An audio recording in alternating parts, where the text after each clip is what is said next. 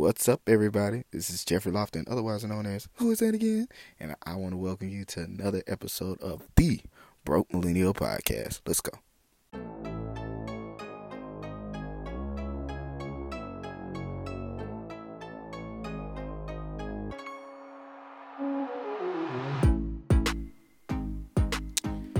How y'all doing?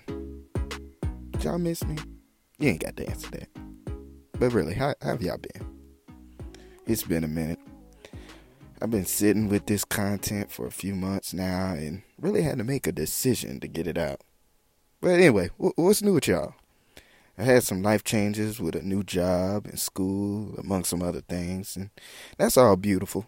And I've really been honing in on what's important and most essential to me and where I'm trying to go and the impact I'm trying to have. I've been doing a lot of inner work, you know.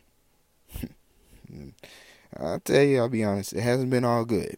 I wanted to get this content out to you all sooner. Wanted to do better marketing. I wanted to find a real designer for my IG art, but hey, we here now.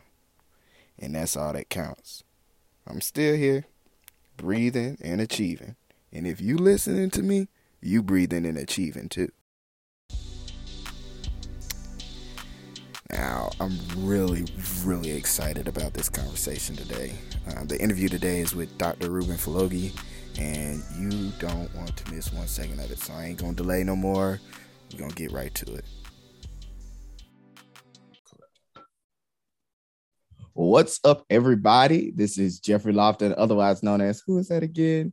And I'm so excited to have with me Dr. Ruben Falogi. And I'm going to let him introduce himself, and we're going to jump into this great conversation that I'm really excited to hear from him about. So go ahead, Dr.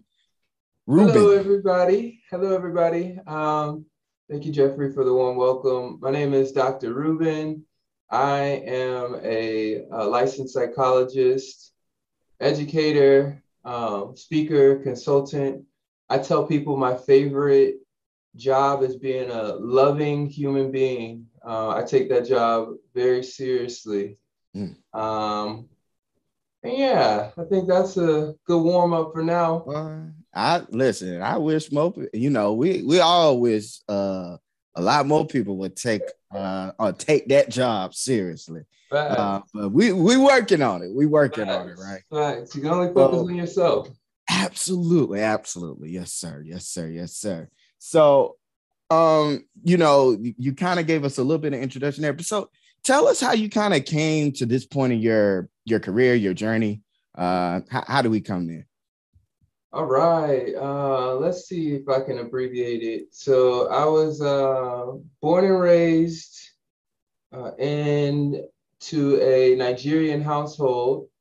I cite that as being important because there were just things that were infused into my childhood, like respect and hard work, especially in education. And so, I didn't grow up playing sports really young, but in 7th grade, I went out for sports because all my friends were starting to play sports and I never had played sports, and I got cut from the basketball team. I was terrible though. It wasn't a fluke though. I was really terrible. Like I couldn't make the layup. I was not coordinated. And that thing hurt me. It hurt me. All my friends were on the team and I wasn't. And so that was back in the day when kids and the youth used to play outside and ride bikes. And so when we would be playing outside, my friends were playing, but I tell them, and we laugh about it today, I was training. Like I was training for tryouts the next year. And so, I would work, and then next year I played all the sports: football, basketball. I think I was playing soccer then. And eventually I did track, and so that's how athletics came into the picture. Yeah. So, fast forward, I ended up walking on at the University of Georgia as a preferred walk-on. We can get into that language, I didn't have to try it out, but basically they said, look, you can come here, but we're not going to give you a scholarship. And I was like, damn. Yeah.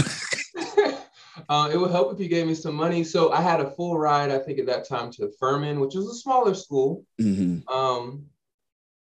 But I think when I was making that decision, I said, I'm not going to ever see Furman on ESPN, and I don't want to live with the what ifs. What if I could have did that? And so I went to the University of Georgia, which is how our paths crossed at some point. Yes. And I had a beautiful, challenging journey through athletics, and I wouldn't change it. Beautiful in the sense that I started to really figure out who I was. I think it's easy to identify as an athlete, and that's it. And I started to recognize, hold on, I was more than an athlete before I became an athlete, and I'm still more than an athlete. So, like, what's going on with my identity? Who am I? Who am I not? What am I? What am I not? So those were questions that I started asking away from home and the nest, which was really rich. And then I started to understand how dysfunctional institutions were. We were told things on recruiting. And when we got there, it just changed. got played.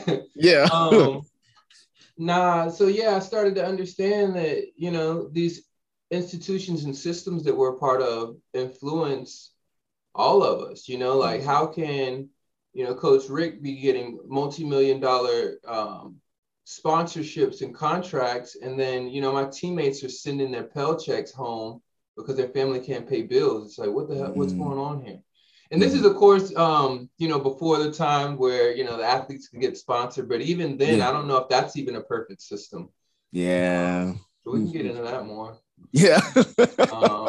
So we're at athletics now. And so it got to the point where I'm like, this feels too much like a plantation. I'm feeling exploited. I'm at the intersections of, multi-billion-dollar business scheme, and I don't like the way it's making me feel. Like, it started to be like a cloud just glooming over, And so I said, I'm taking my talents to graduate school. Okay. And that's what I did. I had an extra year of football to play. And I said, it's not worth it. And that's when I went. And at that point, were you still a preferred walk-on? No. So after my first year, I actually earned a scholarship, which was a really big blessing. We had a 6 and 7 season, I think, my freshman year, and somebody had to be scapegoated, so they fired the whole defense. In the SEC, there's a low tolerance for losing, and so somebody had to take the blame. And what happened, that was a scary time because the coach who brought me in as a walk-on, like, he was the one gassing me up and telling me, like, look, you just hustle, you can play here. Yeah. Like, cool. Like, you see it, but the other coaches really weren't, like, on that too. Wow. And so he left, and I was hurt because this was like an important figure for me, like a coach figure for me. I was hurt, and I was afraid. I was like, who, like, most walk-ons don't ever get seen or a scholarship or any playing time or even taken seriously. Yeah. And so I just decided to stick with it, and we got a new defensive coach, Coach Todd Grantham. Coach Todd Grantham. And so the beautiful thing is, the blessing in that is that he said everybody's starting on a blank slate, and that's all I needed. All I needed was the opportunity. And so, at that time, I was starting to put on weight. I was starting to understand the game at the collegiate level, and I was starting to ball. And so at the end of spring practice, they were doing all the awards and stuff. We were at this banquet, and they're going through like MVP and like best everything for spring. And then one of the awards was like best defensive walk-on. And Coach Rick was like, best defensive walk-on goes to Ruben Filogi. And one thing, he's not a walk-on anymore. He's a scholarship athlete. And I was like, oh, the tears just was rolling out. Oh, man. That was a rich moment. That hard work paid off. I was busting it. I had the respect for my teammates. They didn't know they didn't even know I was a walk-on. but it was just everything. I competed at everything. I was practicing for practice. I was working out for the workouts. Yes. So yeah, hard work is a theme that pops up in this story over and over and over again. Yeah, man. Yeah. So, all right. So we have decided to take our talents to grad school. And so what was that process like? Grad school, it was another beautiful mess. Okay. That's another theme of my life. Beautiful messes. Beautiful In the mess. sense, what'd you say? I said beautiful mess. That's all right. Yeah, beautiful mess. Beautiful mess. Beautiful in the sense that I finally was able to just be a student. Like I didn't realize how different the student experience is when you're a non-athlete. Yeah. And for better or worse, like I think some people just think, you're an athlete, you get all the privilege. And there's some like ugly things that come with being an athlete too, that, even just the stereotypes. It's like, oh my God, finally, the first thing people, talk to me about isn't sports, typically. Yeah. Typically. And, so that was some of the beautiful parts. I finally got to escape, sports and just focus on being a academic or scholar. And I realized that being a Black student in a predominantly white institution, that's a challenging experience in and of itself. And I had no idea.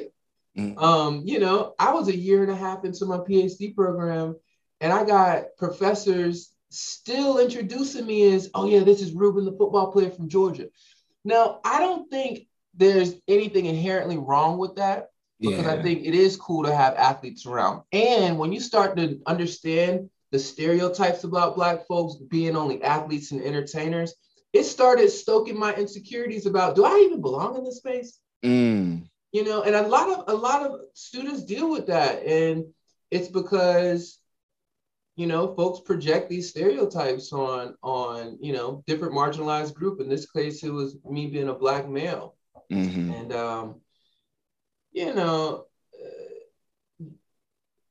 given how intense football was, the what we call microaggressions, they really weren't getting to me like that, but they do have a cumulative effect.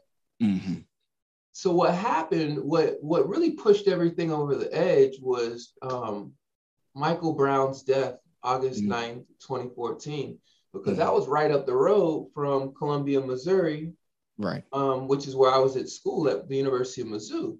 And so you got all this tension, racial tension. You literally got people from Ferguson on campus. You got this tension and you could like cut it with the knife. Like nobody's talking about it. Administration's not talking about it. The students, faculty in the class, it's happening, but we're not really talking about it. And so for me, I'm getting annoyed. It's like, I'm around these people who say they care about me, but they're not talking about the issues that affect my humanity. And so, I'm very careful about making assumptions. And with the information and evidence that I had at the time, I assumed that they didn't care about my humanity. Oh, they didn't say that. So I don't know that if that was in their heart. And because of the actions, the lack of the silence, I perceive that as, you don't care about my humanity. And so all I wanted to do is put myself around people who cared about the liberation of Black people.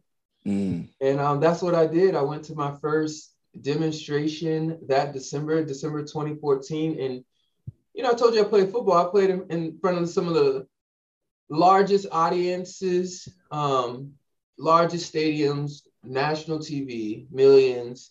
And I've never been a part of something so powerful. Like you have these undergrad queer Black women speaking truth to power in a way that I've never seen. And feel the conviction in their words. Like it was very powerful. And the way it was planned, it shut down the student center. The student center is predominantly white space. Imagine like Tate at UGA getting shut down. Like, it's wild. It's wild. Yeah. So it's big. And that thing activated something in me where that next semester, I said, I want to be a part of this. I want to continue to learn about, how institutions function and their dysfunction and how they create these unhealthy climates for Black folks and other marginalized groups. And that's what I did that next semester. Wow. Fast forward, things kept getting more and more tense on campus. And I started to get more and more activated. And it just became obvious that the people who were in power and in charge were not interested in addressing the issues at the pace that I would have liked. Got you. Now, maybe they were addressing them at some pace, but not the pace I would have liked. And a lot of the things that we were asking for, Black activists in the 60s were asking for the same thing. So I started to learn the game that they were playing to delay student activism, or to just kind water of it wait down. you out. Yeah, wait you out. Because if you're a 4-year student, you graduate, but I'm a grad student. I'm here for the long run. And they ain't like that. But that's the beauty of and I don't know how deep we'll go into this as activists, but really being strategic about your activism. So instead of it just being the undergraduates or just being the grad, we linked up together and we got the best of both worlds. So it's like, yeah, this leader is graduating, but I'm going to be here. And I know what you told them and I know what you did and what you didn't do. Wow. There's going to be some accountability here in a different way. Yeah. And so this all culminated in fall 2015. There's some documentaries and stuff on it. I talk about this a lot when I do talks. But it just came to a head. We got the student body president, Black queer man, walking on campus, getting called nigger by white folks in a truck driving by. Grad students lose their insurance, 13 hours notice. So you got pregnant women who don't know how they're going to fund their delivery of their baby, people who need medication can't get access to. So it's just a lot of institutional dysfunction. And we just kept protesting. And eventually we were like, we got to amplify this. And so homecoming is a big thing at Mizzou. They say that they had the first homecoming at all the universities ever over 150 years ago. And so it's cult-like. Everybody comes back. And we were like, okay, that's going to get us the attention we need. Oh, okay. So we interrupted that thing. And it wasn't just to interrupt it for the fun of it. Like I tell people, like, I did not want to be in front of the president's car, talking to him about the history of Black students at Mizzou. I would have rather been in bed. And that's what the conditions pushed us to do. And so we did that. And the institution was so dysfunctional. Like, I think a healthy institution, they would have addressed that situation immediately and like really tried to figure out what the students were needing. But we didn't get any of that for 2 weeks. Nothing. It was almost like that didn't happen. And it's like, what? Fast forward, I'm just hitting you with the highlights. Fast forward, this eventually triggered a hunger strike from one of my buddies. He was also a fellow graduate student, Jonathan Butler. He decided to go on a hunger strike, and he said he wasn't going to eat until the president of the university and the chancellor of our specific university resigned. And it was surreal. I mean, I thought he was playing when he first told me, because it was so tense in Missouri. I had to get the hell out. Like I got to go to Georgia, take a break.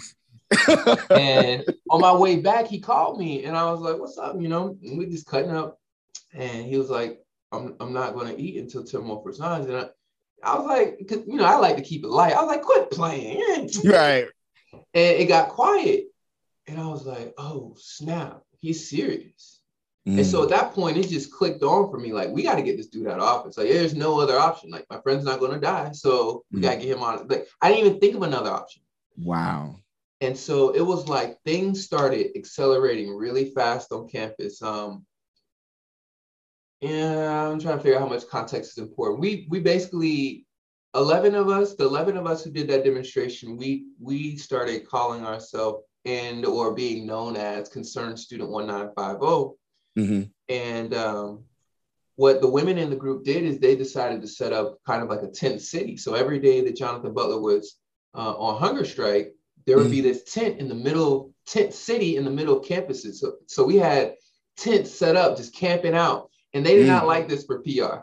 No. But what was so beautiful that came out of it is that tent kind of became a hub for learning. Like, people who didn't know why JB was on the hunger strike, they could come there and like learn. Wow. Like almost like a class, like a living class. It was so beautiful to see the outpouring of support and community. like, it was like white folks like, look, I don't know what to do, but like, how can we help? Mm-hmm. Can we bring you meals? So we even had a tent for just food. Like, we were set. Like if folks wanted to eat, they can go get something out the tent. It was so beautiful. Like Wow. students asking how students are doing. It was just connection and community on a campus that I'd never seen before. Mm-hmm. Fast forward, we're getting into like 4 or 5. JB is saying he had a conversation with the board of curators, which are, it's kind of like the board of regents for Georgia, Mm-hmm. but it's the board of lawyers and such who hire and fire the president and are in charge of the university system. And basically these folks were like, look, if you die, it's your fault, because we have no intent to remove the president and the chancellor from their position. And when he told us that, it was just very frustrating, because, and I haven't even got into how repetitive their inaction was, but this is just the MO. Like, it's like there's issues, they don't really address them. And they tell you, they say things to pacify you.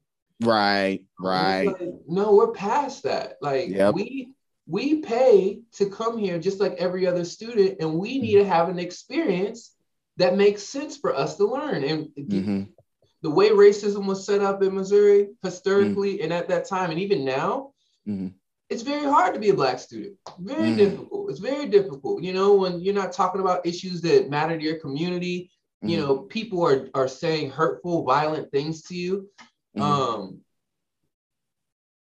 So what happened was we started getting curious about what is going to make things shake. And I don't really get into what we were thinking, or at least what I was thinking, but we were thinking all kinds of stuff. And luckily, we were able to connect with the athletes. So the Mizzou football players, I think they reached out. I mean, there were so many connections, somehow we ended up in a meeting, and I ended up there too. And I'm so glad I did, because I really wasn't supposed to be there. I was supposed to be at a banquet for something else, but I said, okay, this is important. I know this is important. And it was beautiful to be there, because even Black athletes and Black students on campus, there's a disconnect sometimes. You don't understand it. Like, y'all, there's a similar experience, and it's that you're Black and you're dealing with racism. And so I'm so glad I was there, because we could have like this rich dialogue about many of the misconceptions. It's like, oh, y'all are athletes, y'all got it easy. It's like, whoa. Like, you don't know what's like, you haven't heard their experience. No. Can y'all talk about some of what it's like to be an athlete and be Black and, be isolated from people who look like you all the time, or continue to see pictures of everybody else but people who look like you? They didn't know that. And I can't blame them, because if you're not in that environment, you don't see it. And same thing for regular, athletes and regular students. It's like, y'all got it made. Y'all are playing a sport, and it's like you just don't even know what it's like to be in a classroom and people just see you as a nigga. And so the beauty of that conversation is the athletes decided on their own that they wanted to leverage their power. And so whenever people are like, athletes are ignorant, stupid, it's like you just have no idea. And so we stepped out of the room to let them do their thing. And by the time we walked back in, they had committed to boycotting football activities until the president resigned. And when I tell you, how quick was that? It was powerful, because, within hours, this thing was on ESPN. I've never seen something spread that quick. Like, you had... I remember that. Within a couple hours, everything was on ESPN. You had all these national news media just converge on Columbia. And, thank God that I had experience with the media from football, because it was overwhelming. Like, especially for a lot of the folks who did it, it was like, I've never been in front of a camera. This is about to go national. There was that anxiety. For me, it was like, look, talking points, like, what do you want to say? How can you say it? Because they're going to try to chop it up, say what you need to say, nothing, little things like that. Right. Fast forward, because I don't want to make this too long. Fast forward, things started happening fast when that football got involved. Oh yeah. And so within 48 hours, both the president and the chancellor resigned. Wow. And it was a big aha moment for me, because it was like, wow, these universities, institutions, when they stand to have their revenue impacted negatively, or their public perception, then they Yes. start moving fast. But when it has to do with a student, one of their constituents' life, they're less concerned. Yeah. That was telling for me. Yeah. And that's a lesson that I carry with me, when you start impacting the bottom line, that's when things change. The bottom line being finances, the economics. Yeah, absolutely. When Man. you start catering to the morality, got to roll the dice on that one. It's sad. It's sad, but it is what it is. Yeah, yeah. That is, I mean, just an amazing story. I'm excited for people to be able to hear and be able to put a face, because I remember following it, because that was kind of my senior year. Okay. And then I graduated and I started kind of seeing what was going on out there. And so, but just to put a face with that movement, I think is enlightening, and it's important for us. And so, with all of that kind of being said, talk to me about it. So all of that kind of went to this particular career path that you're on right now. And so what are a few, maybe 2 or 3 lessons that you have learned, and were they hard to learn? Talk to me kind of about those. Oh man, there's so many, and I continue to relearn. It's like a level, like levels in a video game. Like once you beat a certain level, you go to the next level. And to me, I feel like the lessons kind of are similar, but I just get to another level in the lesson. So one of the big ones is know thyself. Naeem Akbar, Black psychologist, he defines consciousness as knowledge of the self. And I told you I grew up in a household of Nigerian parents. And so I've always had this cultural fusion, which I think protected me in some ways, where I think some Black folks, they don't have that context. And I feel like they don't have that protection, because they can't say like, all right, this is the tribe I'm from. This is the country I'm from. Wow. And so I had that. So I think dealing with racism coming up, like I could kind of like brush it off a little bit. And it was still an intense experience navigating racism. And I think if you don't have a foundation of knowing who you are and who you aren't, then it's very easy to start believing the messages that you're less than, or that you're only an entertainer, or that you're only an athlete, or that, and it's not even just about race, it's even about men too. It's like, that men have to act this way, or a masculine man needs to look this way or talk this way. And the journey of knowing thyself, I started to investigate all of those messages, all of those, what was programmed into me and what is really mine. And what I learned was a lot of what I thought was mine was programmed. And so I continue to still deprogram and reprogram. So know thyself is one of those lessons. Man, before we move to the second one, I need to let that marinate for me.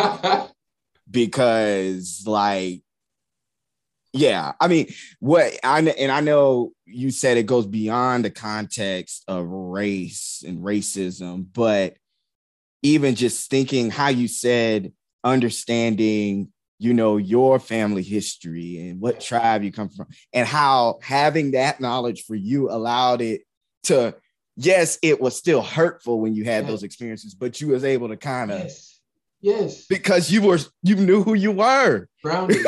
It's grounded. Like I've never only thought that my history began in American slavery. That's never been the only thought. I've always had this sense that we were greater people, and we gave civilization to the world. And when you have that orientation, the lies that we're fed in media and in the mainstream, it hits different. Like, yeah, man. I know it's BS. Yeah. Like, if you Wow. think Bezos or Gates are rich, you have no idea about African civilizations. And Wow. so, I mean, just think of, how dangerous Black folks will become if they taught that in school. You know what that would do to our confidence? Yeah, like, no, I don't know. But imagine, yeah. Like, if I was a supremacist based on my race, I could understand why they don't teach it in school, because then you got to question everything about everything you know. Wow. Man, but you know what? I'm sorry, Dr. Rubin. You know what? Because for me, it's just freeing. It's freeing when you can think about that. Like, yes. I'm not defined by what you throw at me. Like, yes. and so while yeah, I'm like, okay, and that will cause me to affect change as effectively as you have affected change. Because now I'm not fighting violence, I'm not returning the vitriol and the violence. I'm like, okay, I'm confident who I am. I know you just say that because whatever is wrong with you, but we could deal with this in a constructive way. You got it. That's freeing. That's freeing. I'm sorry. Like I said, I had to let that one marinate. No, I appreciate it. And that's why I say I keep mulling on that, because just when I think I know myself, I come up against the program where it's like, hold on, that's not you. Like something that I'm dealing with is entrepreneurship versus being an employee. I keep getting messages that I'm not cut out to work in people's organizations. Like, everybody says they want somebody passionate about diversity and social justice until that person's working in that organization, questioning what's happening in the organization. And it's like, did you hire me to do this work, but now you don't like it? Yeah. What's going on here? And so know thyself, like, a couple things. There's no amount of money anybody else can pay me that is equal to my worth. There's nothing. No money. There's no amount. So that's just one thing, because I think people are like, oh, you making 6 figures. And it's like, that's not enough money for what I add. That's not enough. That doesn't equate to my value. So that's one. And then two,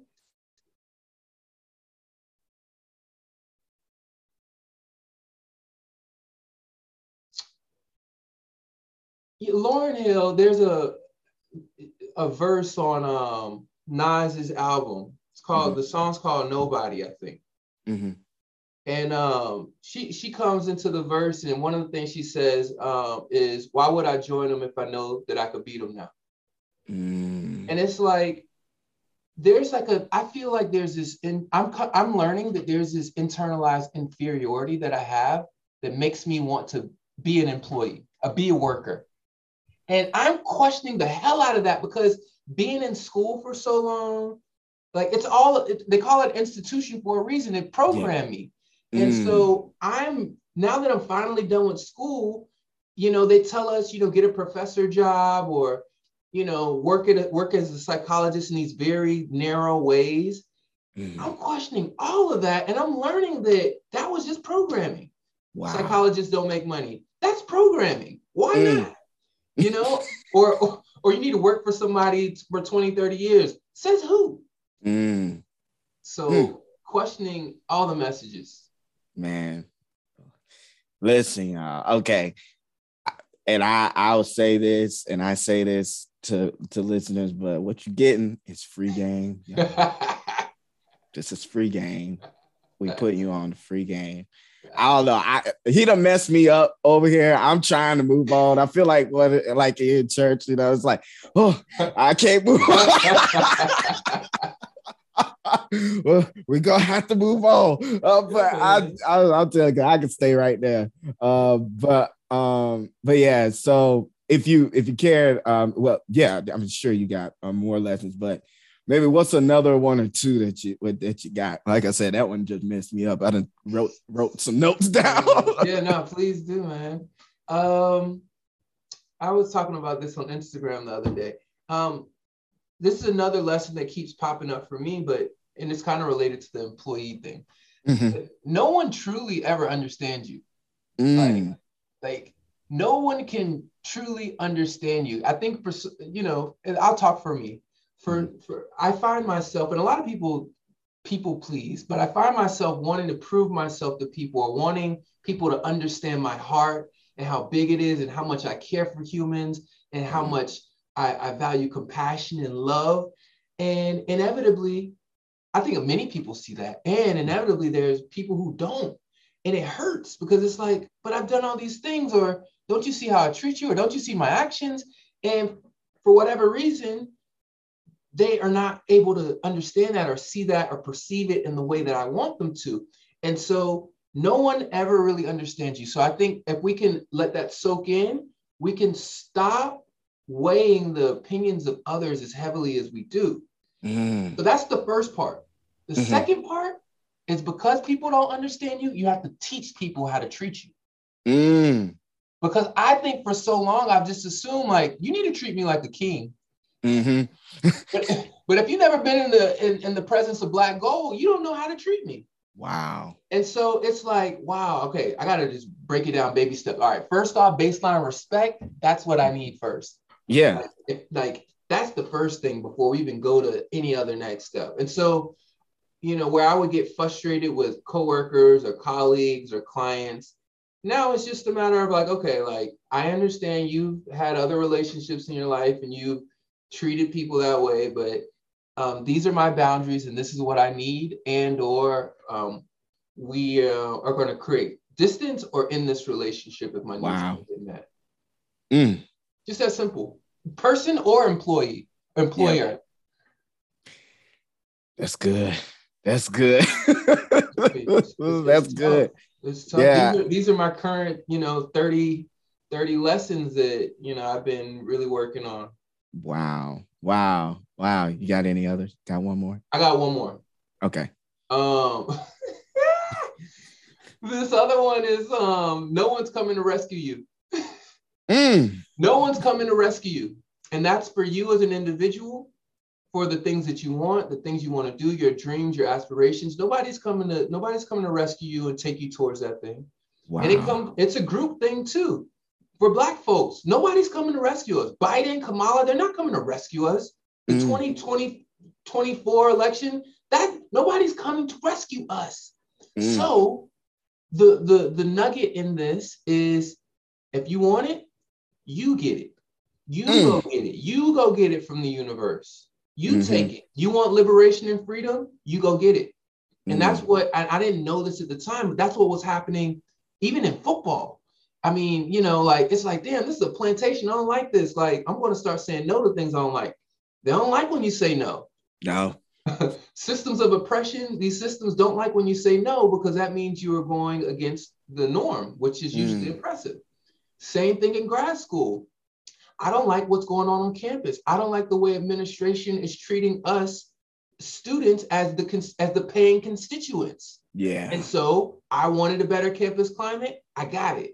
And of course, that doesn't mean racism is gone or it's perfect, because the place is far from perfect, and it's not in the same place that it was when I was there. So nobody's coming to save you. That doesn't mean you have to do it on your own. That doesn't mean people won't be there to help you on the way. For me, what it means is we must take responsibility for the things we want. That's it. I was thinking ownership. You got to take ownership of it. Yes. You got to take ownership of it. And, that's really like the point of this podcast. Like, I wanted people to own their path. Like, stop trying to follow everybody else's and then comparing yourself to everybody else, because that's what I was doing, right? So I was like, okay, so if I'm doing this, obviously I'm not the only person that's falling into this trap and that cycle of depression and anxiety and all of that stuff, because I'm not meeting these deadlines and I'm not meeting these timelines that people are saying, well, you got to do this by the time you're 25, you got to do this by the time you're 30, so taking ownership of it, saying, like you said, if that's what you want. Can I switch the roles and interview you real quick? Ask you a question. Yes, sir. Go ahead. I'm with it. Because Jeffrey, you're not unlike other humans.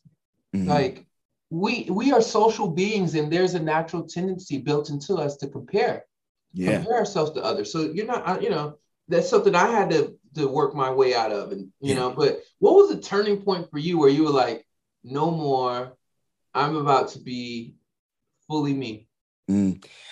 So in June of this year, I had one of my worst depressive episodes. Like it was bad. Yeah. I this was the first time I had ever had a depressive episode where I had like it was a physical manifestation. Like my head, I could not keep my head up. Like it was throbbing. And I was like, I knew this is what it was. I was like, this isn't anything else. This isn't allergies. This isn't, like this is legit like depression. Like it was crippling. I think I was dealing with that for the better part of 3 or 4 days. And it just hit me. I was like, no. And I knew what the point was. It was something a family member had said to me. Yeah. And they thought it was a joke. And I just completely crumbled. Like, I mean, and so, but so that was the point. And that was the point where I said, all right, Jeffrey, well, what are you going to do? So this podcast was birthed out of that. Nice. You hear you of course, if we cross paths at too, so you've heard the write the vision, make it plain. I've started really kind of, like we said, taking ownership and saying, all right, this is me. This is what Jeffrey do. Wow. And I think, and that's just been, and also, Ruben, celebrating other people. Yes. I think that's something that was a shift at that point. Because I remember that day, I remember that was something I resolved, was like, you know what? For where I want to be, I'm going to start celebrating and stop hating and stop, getting jealous, because you don't know what it took other people to get to that point. So I started celebrating people and messaging folks on Instagram and stuff like, man, I saw this picture. Congratulations, praying for you and your family, stuff like that. Boy, you talk about liberation. Amen, bro. I love that. Yeah, so that was the turning point. That was June. I can give you a date. It was June 2nd was that day. I picked my head up. I was like, That's a powerful testimony, brother. I appreciate it. And I got to do you like I do the other brothers in therapy. Like, that's powerful, man. Like, it's courageous to all the messages that we get away from our humanity and our mental health. And so you just being able to name depression and talk about your journey, I really appreciate that. That's truly a courageous act. So thank you. Please keep on going, man. Man, that's, and like I said, that's what this was birthed out of. And I have not, that's like the first time I've, like you said, not been shy to share that, because that's not weakness, and I think that's one of those what's the word you use for it? One of those programs for sure. that says, oh, why you sharing that? What you crying? Quit all that crying, Yeah.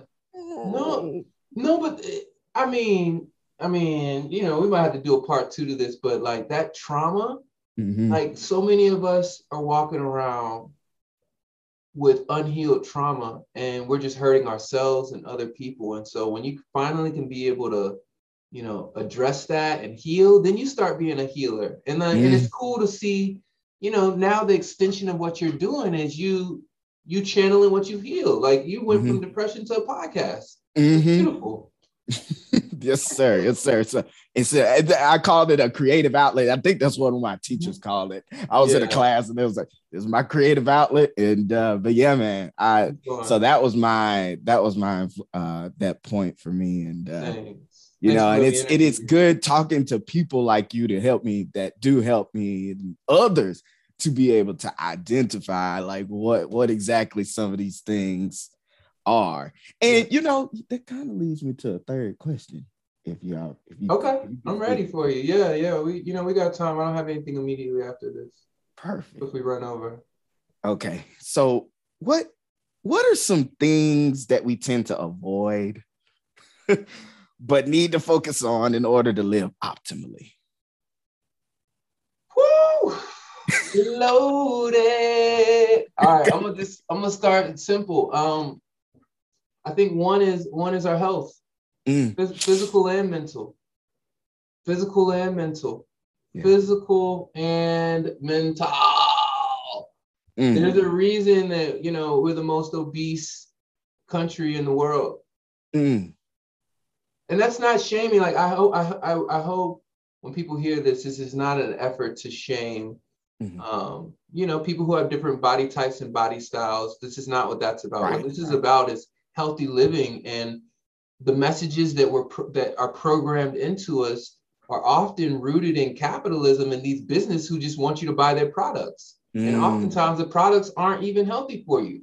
Like, what's beyond me is how we're in a pandemic and everybody's focused on health, but nobody's talking about nutrition or lifestyle. And I'm not saying nobody, but the mainstream.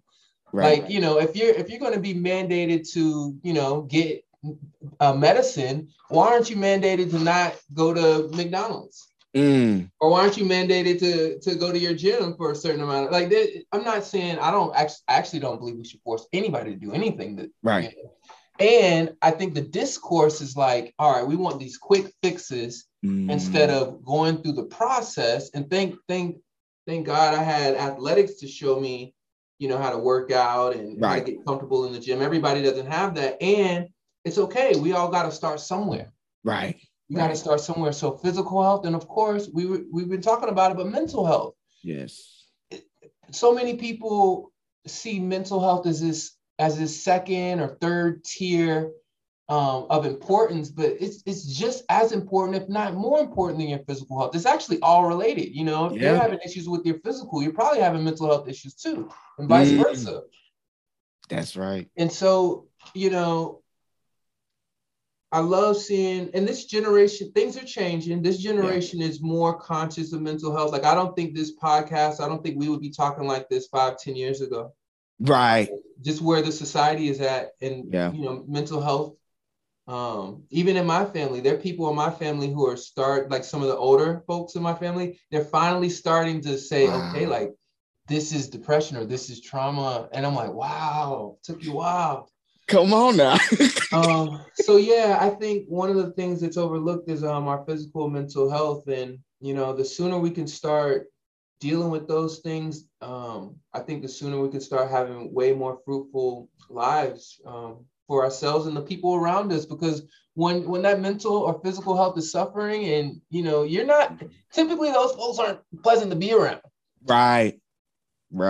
Typically, the negative self-talk, them projecting their stuff on you. I'm not here to shame meat eaters, but I'm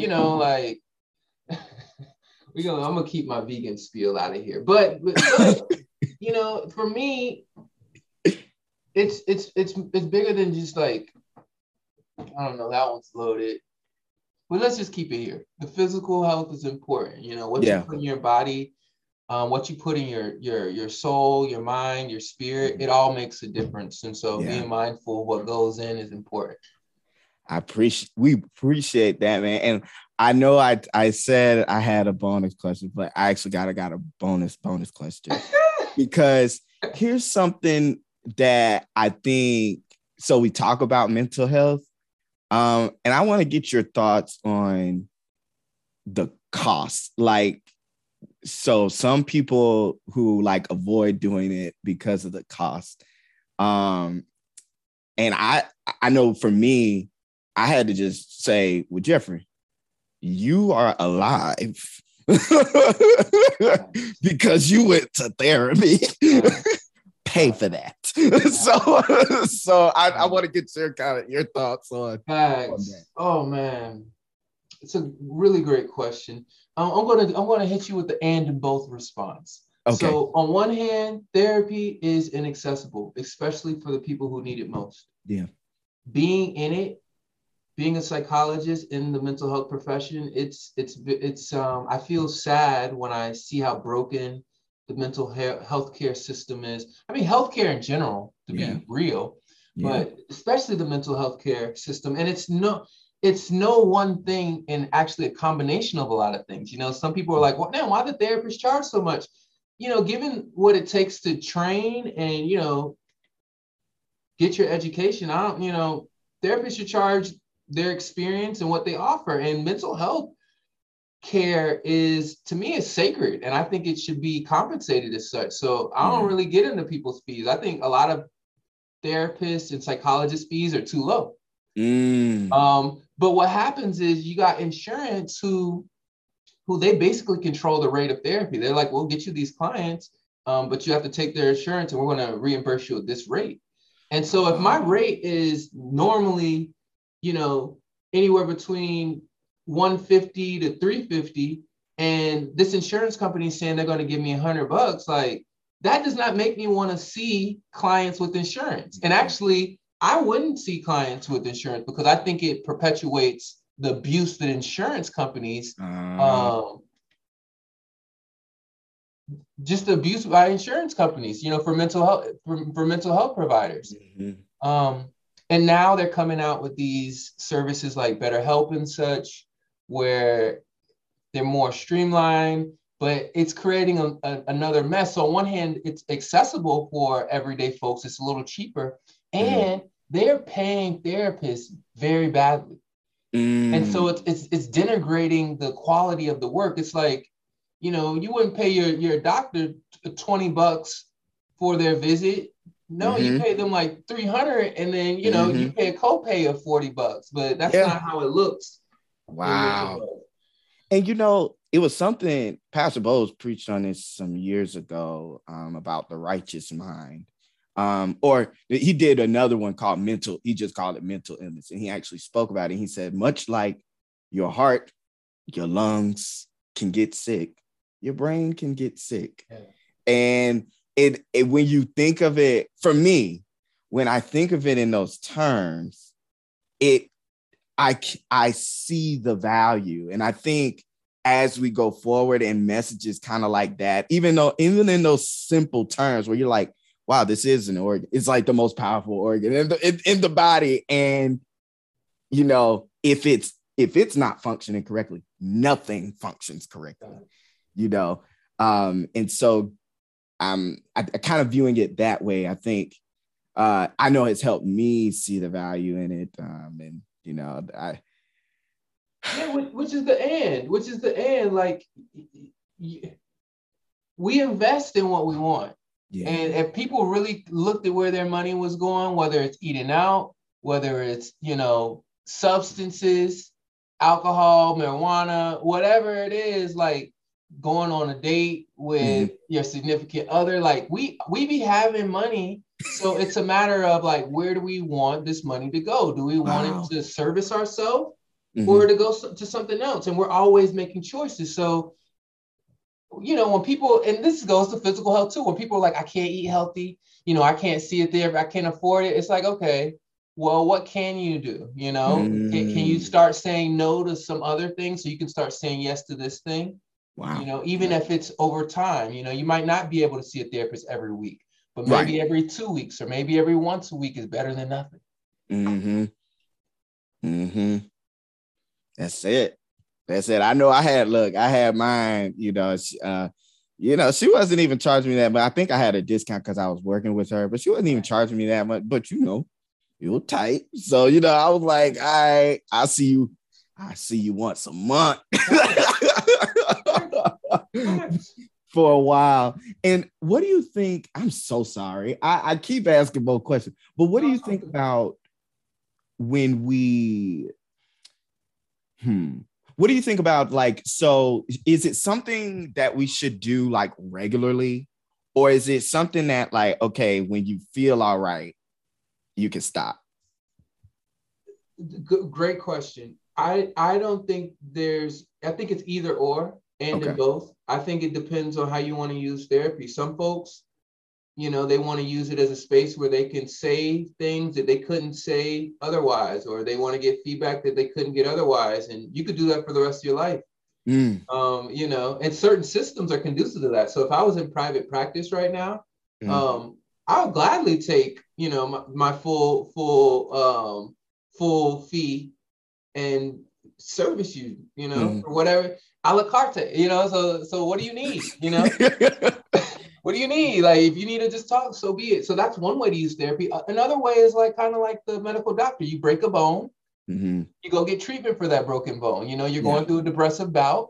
You had a recent stressor. You know, there's intense grief in your life, or you're realizing that there's some unresolved trauma. Yeah, go get that specific thing treated. And then once you're better, then you don't have to go back, or you can go back less frequently. Man. All right. Yeah, that's helpful. I mean, you know, hopefully it's breaking down the barrier of, well, how do I get into it? What's the time frame? You know, that's what, you know, again, you know, I do this so that we can help people chart their path to success. But I think that this is a space that, you know, people have questions. I have those questions. People have those questions, and this is another element of kind of accessibility into this space too. So I'm excited to be able to share that with more people. So my last question for you, this is my actual bonus. Right? So those are bonus. These are my actual bonuses. All right. What are some good resources and maybe some literature for the layperson like me to help us kind of, you know, like you said, learning these lessons, knowing thyself, and understanding, you know, that people ain't gonna understand you and no one's coming to save you. Like what are some resources and things, or tools or literature that we can push to kind of help folks come to terms with that?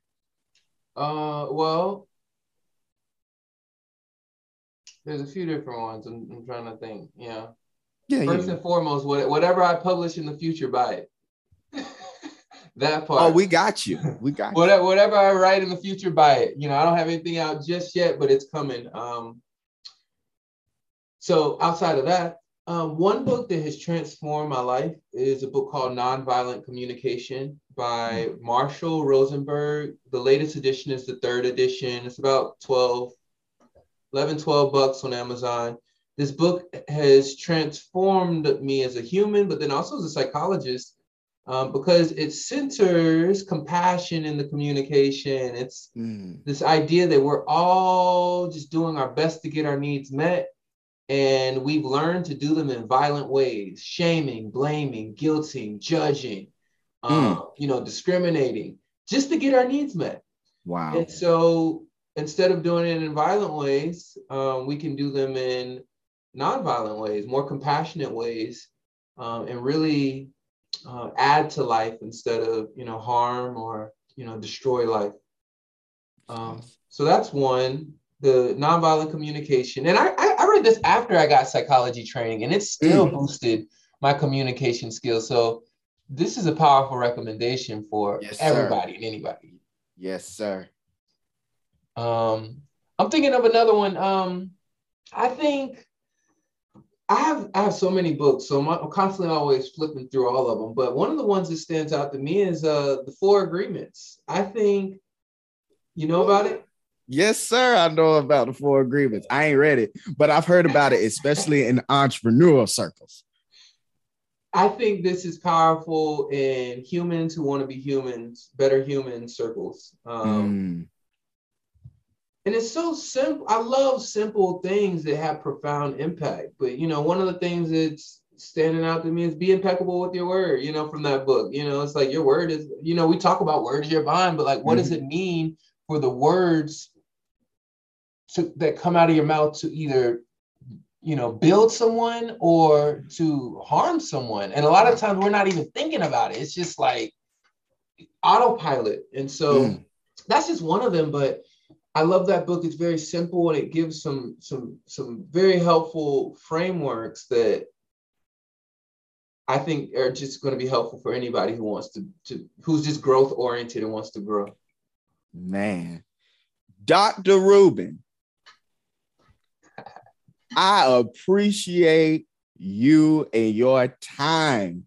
Yes. It has been rich. It has been rich. So before I go, I love to put people on. Yes. So tell me, just go ahead and give me some things. How can folks connect with you if people want to, if they need to talk with somebody, if you got some, you got some services, some products, tell me about it. Yes. So I tell people I'm a loving human. And so things I talk about are all the things that separate us from being loving humans, like oppression, conflict resolution, team building, identity development. People like the fancy term, DEI, diversity, equity, inclusion. All of that stuff is in my wheelhouse. And so if folks are wanting to contact me for services, they can go to my website, which is www.dr-ruben.com. It would have just been Dr. Ruben, but somebody took that one.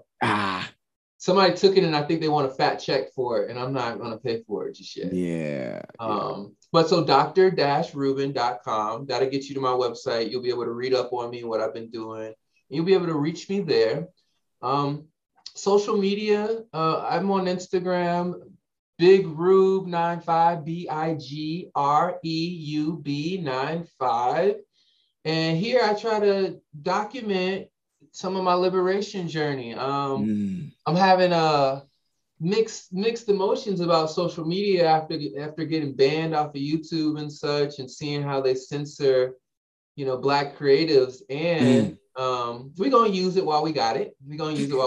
And so that's another way folks can find me. And between those two places, you'll be able to find my LinkedIn, Facebook, Twitter, especially on my website. So just excuse me. Yeah, just start with Dr. Ruben.com and Instagram, and you'll be able to find me. I'm not hard to find. I'm in these streets. Oh, listen, and we appreciate it. We appreciate it. You helping somebody. You helping me. That, and I appreciate you. Like, I appreciate what this podcast, where it came from. It came from your soul, man. And I appreciate what you're talking about.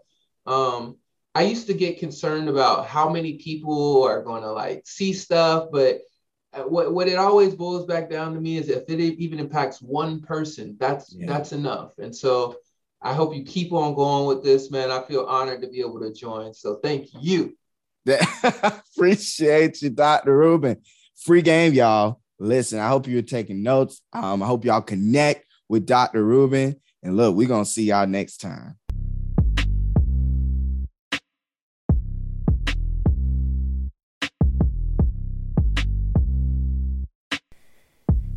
Okay, I'm gonna ask y'all again. How y'all doing? You okay?